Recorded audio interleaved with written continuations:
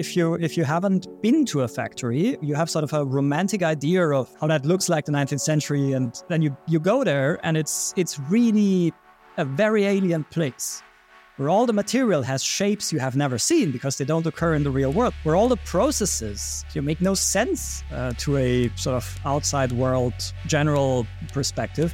So it's really a concentrated alien place where dark techno magic happens and gives us stuff at very affordable prices. Everything you see around you at some point has gone through that sort of magic creation of stuff for us that the machines mostly do. In this 5th episode of the Reautomated podcast, we start a 2-part mini-series discussing artificial intelligence and robotics. Our guest is Ronnie Voon, CEO and founder of Micropsy Industries, a German company and long-standing leader in AI whose goal is to automate tasks that are traditionally difficult for industrial robots. Ronnie is the rare combination of philosopher and AI expert. In this episode, he breaks down the trending topic of AI with definitions and then contextualizes it to the robotics space. He shares his candid thoughts about why there has been hesitation to adopt AI-powered robots in manufacturing in the past, and how we might address this in the future. Ronnie, thank you for joining us. Hi, Chris. Thank you for having me. Ronnie, you've had this company since 2014, and I think before that I've done some research, and you're an expert on AI in a lot of senses. So we're going to start kind of broadly today and help our audience understand some of the larger implications of AI, and then delve a little bit deeper into what your company does and how it solves a specific problem. So I'm going to start off. The first question that we have is, when I hear about AI, it kind of seems like everything.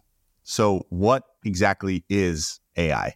Well, yeah, I don't know if I have sort of the answer that is true for everybody, right? Everybody uses the term slightly differently, and they have all the right to do so. But from where I'm coming from, and where sort of my early interest in the topic came from, was really, so if machines can think, thinking is something mechanical. And if something is mechanical, you can understand it, right? You have some levers and some, right? The mechanics of thinking must be comprehensible if machines can do it. And that's interesting for many reasons, because thinking is not just something that we all enjoy doing. It is also the fundamental thing that makes Earth an interesting place. Okay, there's life. This is already very interesting. But then, on top of life, you have intelligence. And that changes the equation completely again, right? Nothing is the same, because humans, one of the few thinking animals, properly thinking animals on the planet, we can do things that evolution can't do. We cheat. Right? We adapt to environments faster than waiting for the ones who have the wrong genes to die. Right? So you get once intelligence enters the game, everything changes, everything accelerates, and it's exciting. And I always wanted to know, what is that? And AI is a way of exploring that, right? Because once you build it, you understand what's going on. And then, of course, this is pure curiosity. But while you're doing that, you also learn how to make machines intelligent. And that means you can do things that you couldn't do before with them, including factory automation and making stuff for us, which is also a good thing. So AI, because it's kind of seen as everything by a lot of people, it can have a lot of different definitions, but you kind of use it to understand the way that humans think. And that probably relates to your background as a philosopher. Yeah, right. It is automated intelligence. And intelligence is sort of one of the most interesting things you can be curious about. And there is often a term used where, along with AI, sometimes interchangeably, sometimes not. The word is machine learning. So what is the difference in your perspective between machine learning and AI? Yeah, machine learning is really a more technical term, right? Philosophy doesn't talk about machine learning. Philosophy talks about intelligence. Machine learning is really sort of the technological thing you can do to make machines smarter. And that usually means you have some data, and you try to have a piece of software that is not fully finished, right? When we software developers are done writing the piece of software, the behavior that the software will expose isn't known. So you need to input some data, and then it adapts to this data, extracts information from that data, and generates behavior that is more complex than what you've put into programming. So it's dependent on the data.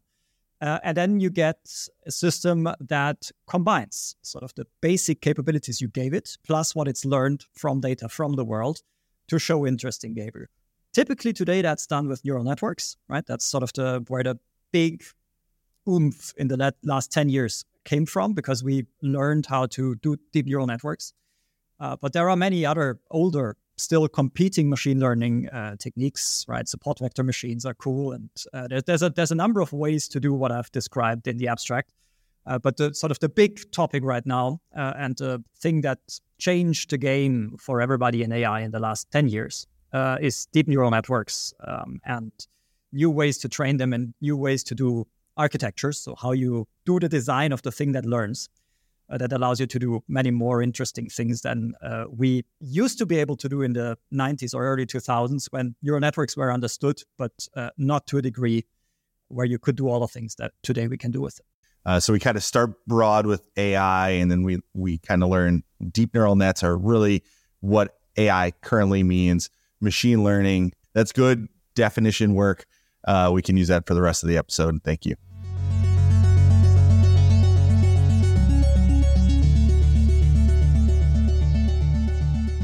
So I would like to transition a little bit and kind of ask you a more broad question about why automation is so hard to get right currently, if you're a manufacturer looking to automate or something like that, and how specifically can AI help in this journey? So automation is both hard and isn't. I mean, we're doing it. And many of the success stories of whole industries and national economies over the last decades are success stories of automation. Why do the German and the Japanese car industries so well? Because they embraced automation in the 70s, and the economies that didn't embrace automation, that sort of were fighting it, went out of business, and the Japanese and the Germans are operating their car factories now, right? So there's a culture of doing things with machines where the quality and the consistency and the price you get from humans is just not up to par with the machines. In the case of automotive manufacturers? In the case of automotive, it exists in many places, but I think I'm German, right? So there's car factory everywhere, and that's where we look when we talk about automation as sort of the most professional people who do it as automotive OEMs. But yeah, I think it's most clearly visible there how much it matters, how much it matters to be able to do a quality product, right? It's not always cost. It's more often about consistency of quality that machines can deliver, that humans have a harder time. If you have, your best human can always give you the best quality, but you don't have the best human all the time for all the tasks you need. So that's why it matters. Why is it hard? You need to be a very good engineer to do it. That's because you need to understand both the process that you're automating and all the physical and electrical properties of what's going on in such a system. You cannot start to just try stuff and then you'll arrive at a good system. You need to think this through. And for that, you need a lot of experience, a lot of diligence, and a lot of patience. And these are rare properties. And if you ever try to, get your own brain to employ them at the same time, you know how annoying this is. So rightly so, automation people are highly paid specialists and experts that still make a ton of mistakes, because it is hard to predict, all the things that reality does to you when you try to control everything.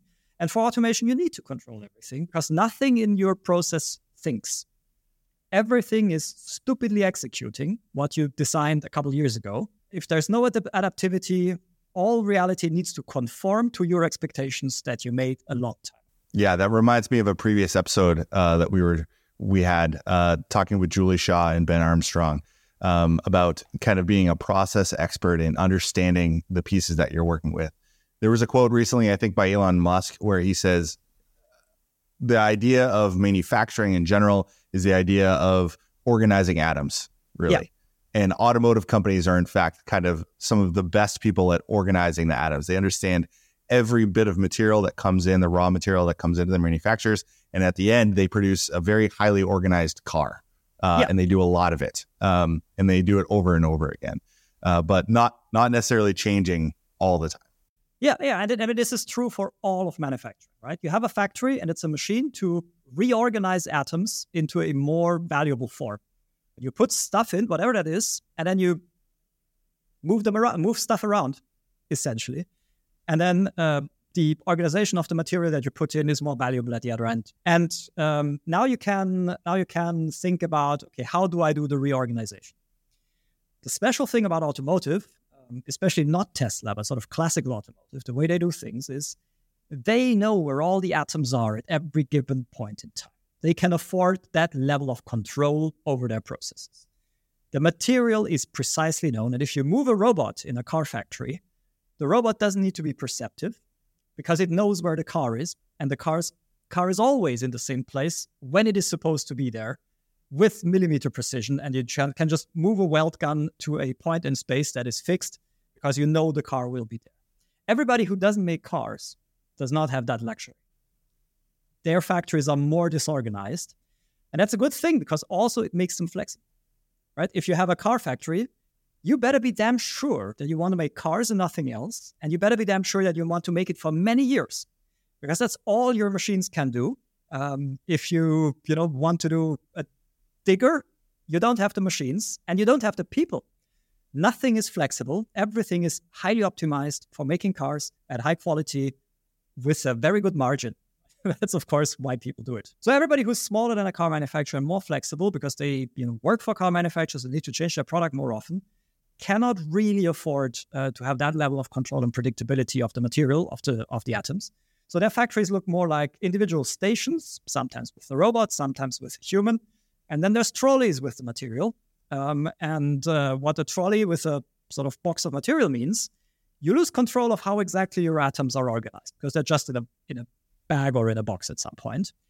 And then how do you come back from that, right? Yeah, now you need a system that is intelligent, that removes the disorganization that you created, that you let happen. It's typically a human, right?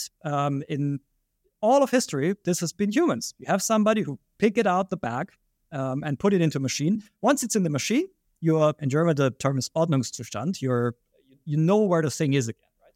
But sort of on the trolley, you've lost control of how it's oriented and how it's interlocked with other pieces. So you lose some of that control to give you flexibility. And then the human that picks the part, but could also pick any other part, gives you back that flexibility on how to combine your assembly stations into a flow of material and value. This is where AI can help. For the picking, for the actual assembly, for undoing some of the disorganization you need to allow to happen for making you flexible. Kind of like fighting the entropy, so to speak. Yeah, exactly. Yeah, that's what intelligence does, right? That's the weird thing about humans and intelligence in nature. We fight entropy. This is an organized space. It's a nice house. There's no jungle here. And lots of people do work all the time to keep the entropy out. And this is the result of intelligent behavior, right? That's what's going on. Organizing things, and that's what the intelligence is for. And if you don't put all the intelligence into your assumptions and into metal, into your machines, that's what the automotive OEMs have been doing in the past, right? Then you fight the entropy just by hard pushing it out all the time against with all your knowledge about how the world works against the entropy. If you can't afford to do that, you need to apply intelligence. And then you either need to use a human or AI. That's your two options. Crows, who are also very intelligent animals, don't work in factories. We seem to have a hard time getting them to do that.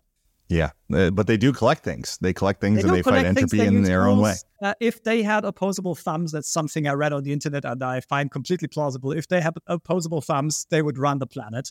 Because obviously birds are a better animal design than mammals are. But let's not go into that now. Sounds like a wonderful science fiction novel concept that we should explore at some point. Very good.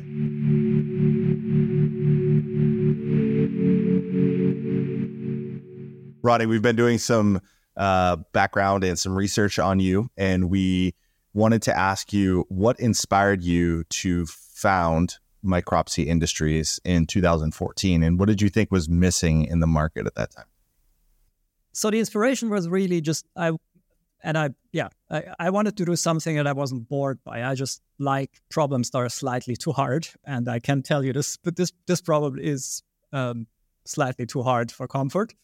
We're still making it work, but it is hard. I've been interested in doing AI practically, since I read science fiction in the 90s and went to university in Berlin and met people who shared this interest and were as curious as I was about, what's that strange thing that pushes back on entropy, and how does it happen? And how is that? Because that's, it's a weird thing in the universe.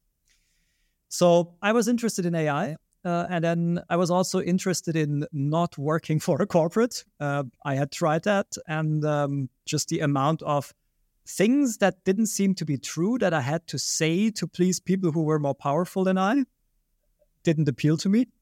So I said, okay, whatever I do in my life, I will not lie because somebody wants me to. That doesn't feel right. So I won't work for a corporate because they force you to do that. So I need to do my own company. And then 2014 felt like the moment where you could combine those two things. Do an AI company. DeepMind had just been sold to Google. So we were arguably even already a bit late to the party, right? We could have done this 3 years earlier. But deep neural networks had happened, which meant we could move from toy problems to real world problems with AI. So that was a good moment to start something. And we didn't know we would be doing robots back then. We were just a group of people interested in AI that wanted to do a company. And then together with our early investors, we looked at just where are the gaps? Where are the interesting things you can do in Germany when you're good at AI and deeply interested in it? We explored a couple things that didn't turn out to be very scalable. I have learned more than I ever wanted to know about MDF, medium density fiber wooden planks. We did some optimization of those processes using reinforcement learning in the early days. But what really struck us was how nobody was doing AI-driven robotics. Lots of people claimed it. Right? So everybody who uses a camera says, there's some form of AI or machine learning in there. But nobody was daring to do what we thought we can totally make happen, which is drive the complete motion of the robot, make the complete motion of the robot learnable for where it makes sense, right? It doesn't always make sense, but for the part where it gets interesting, why is nobody doing visual servoing from cameras, moving the robot based on sensory input? And how on topic and how relevant that was, I learned by just, I went to a large European robot manufacturer, not UR, and pretended I wanted to buy a robot and asked about the AI capabilities, and I just didn't know what I was talking about. And buy a camera, maybe, but that's really all there is. And then I went to Audi, knocked on their door, said, can I talk to your production innovation people? Just show me around, tell me what you can't automate today, what you can't solve. And then we just walked around the factory and pointed at people and said, why is that not a robot? And the answer more often than not was, it's a tricky case. You can't fully predict how the material will behave because it's floppy, right? It's a cable or a piece of foam. Notoriously the hardest things to automate. Exactly, right? So this is tough stuff. This can't be done. Or it was a picking problem, right? This is a mess. How do you get a robot there to sort of find the end of a cable, pull it out of a box, and then insert it? How do you do that? And I had the benefit of not knowing how hard the problem was. Looked at that and said, well, okay, right? I mean, you take a camera image and you take a neural network, and then you learn how to move the robot. All you need is some data, and that's what we did. And then between 2016 and 2019, we built out, actually together with some customers, early customers that gave us real problems to play with. They just sent us the material to Berlin, and then we built a system that couldn't solve that specific problem, but could learn all problems, including the ones where they had given us examples for. And then 2019, towards the end of the year, we started to have a system ready that was able to do that. And then there was a bit of a pandemic that made things not easier for us because, you sell automation by talking. You need to be in front of the machine. You need to be at the factory. You need to have a conversation. You need to be real with the engineers about what's possible and what's not. And that was hard to do for a while. And then coming out of the pandemic, this really took off. And people realized, oh, wait, we have options to automate things that we thought impossible. And it's not even hard, right? It doesn't involve doing a 3 years project with 5 PhDs and the university involved. You can just buy something off the shelf that will allow me to plug a cable in. The limitation of this, of course, is, what the hardware limitation is. You can be as good as you want to be when generating the motion of the robot. You still don't have hands, right? The tactility of human hands are missing. The 5-finger high articulation of human hands are difficult. And the technology for doing that artificially just isn't there and won't be there for a while. So, but, within that space, that was limited by, can you get the robot's tool to where it needs to be and then move properly based on sensor information in real time? Anything where that was the limit, there's now a product that you can just buy off the shelf, solve it, and automate. So you started in 2014, very open-ended, so to speak, and you went out and you talked to people and you experimented, you learned in the field, you walked the floors. That was a common theme that we heard on episode 3 with Matt Malloy, was getting out there and actually walking floors with manufacturers is an important thing to do. I did it a lot at Universal Robots as well, getting out onto manufacturing floors and just seeing what the issues are. Most times manufacturers are happy to kind of tell you that. And it's very interesting. So proud, and they're so happy to show you what they already did, right? Because it's also immensely cool. So they just like showing you around. That's true. It's not actually hard to find conversation partners for that. Yeah, and we talked about it with Danny Denk, even the last episode. It's, manufacturers are very proud of what they do. They're experts in their process, and usually they're happy to show you what that is, maybe under an NDA, but nevertheless, they're still happy to kind of show off what they've done and why they are able to make those products that they do. Yeah, and it's also just, they're right to be so proud of this because it's so alien. Right. If you haven't been to a factory, you have sort of a romantic idea of how that looks like the 19th century, and then you go there and it's really a very alien place where all the material has shapes you have never seen because they don't occur in the real world because they're part of all the stuff. Where all the processes make no sense to a sort of outside world general perspective. So it's really a concentrated alien place where dark techno magic happens and gives us stuff at very affordable prices, right? Everything you see around you at some point has gone through that sort of magic creation of stuff for us that the machines mostly do. Yeah, 2014, a formative time, as you said. Google DeepMind, that acquisition. NVIDIA, I think, also made their kind of pivot towards, being traditionally GPU focused to also focusing a lot on AI around that time. Jensen kind of really distracted by Bitcoin. Yeah. Yeah. Yes. And Bitcoin. Yeah. It seems like a pretty formative time, and it took you some years to ramp. Very, very interesting.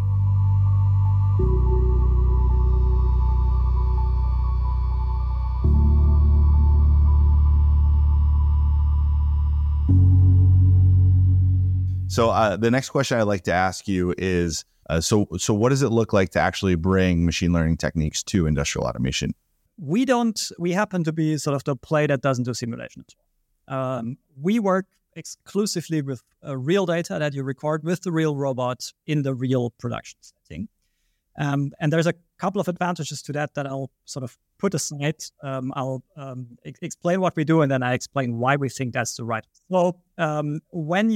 So first of all, you have a problem where you say want to pick a cable that's dangling in free air, and you want to pick it up and put it into a tiny plug. Maybe this is an antenna cable for a Wi-Fi router that you're making in your phone. So you buy a robot and you buy a Mirai, that's the name of our product system, and then you wire those things up. We help you with that, and you get a bit of training from us on how to record data. And then you start to record data, and recording data means moving the robot either through the motion that it's supposed to make, or just to the target where it's supposed to make the pick. So for the example that I gave you, you would jog the robot or guide it by the nose to the point where you could just close the tool, and then you would pick the cable. Then you say record, and then you show the robot around. So there's 2 cameras or 1 or 2 cameras on the wrist of the robot when our product is involved. And from the point where it is supposed to make the pick, you move it around. You just show it how the workpiece looks like and how the background looks like and just the general vicinity of where it's supposed to go. And you do this a bunch of times for a problem like that, 30, 40 times, where you show how the pick position would look like to these cameras for different variants of how the cable could look. Right? It's sometimes like this and sometimes like that. And then the angle from which you need to pick it is different. So you create the variance in the real world that you want the system to be able to handle. And you show the correct way of handling it by physically moving the robot to that position and then recording some data. And then once you've recorded the data, you press, I want to try this, create a skill that is able to handle all the situations and everything in between that I have now shown. And then the magic happens. Then the data gets uploaded to the cloud. Some computation happens, and 1.5 hours later, the skill comes back. And now if we are in UR world, right, in your Polyscope program, you have a single node that says, do the magic, execute the Mirai skill. And then once the program hits that node, the cameras will turn on and will start to generate in real time the motion that the robot needs to make to find the cable and do the pick in free air. And you can even move the cable while the robot moves. It will just adapt and still find it. And then if it doesn't fully solve it, you can just add more data around the weaknesses that you saw. And if you iterate this 2 or 3 times, you have a robust, extremely robust skill that can deal with all sorts of configurations that are within the range of what you've shown and robustly performs this task. So if you can construct a tool and if you have a good robot and you have Mirai, you can solve these sorts of tasks and anything like that. The most abstract way to describe it is whatever tool you have, we bring your tool to where it needs to be based on visual cues. That's what sort of we are able. I've seen a demonstration of your product picking up a wrench, kind of just thrown onto a table and putting it up on a hook. And the hook was like kind of moving around like the guy was messing around with it. Yeah, the hook is on a conveyor and dangles, right? And this still solves, immensely cool. Which is great. And I think that's an awesome demonstration because anyone who has tried to automate with robotics before, I kind of say robots are blind and deaf and they don't really have a sense of touch that well, right? So being able to hit a moving hook or something like that, or kind of this fuzzy, as you said, floppy object, it's really, really interesting. If you liked it, stick around by hitting the subscribe button. And if you want to dig even deeper, please go to reautomated.com. That's re-automated.com to find the show notes as well as notes and other resources. Take care and see you next time.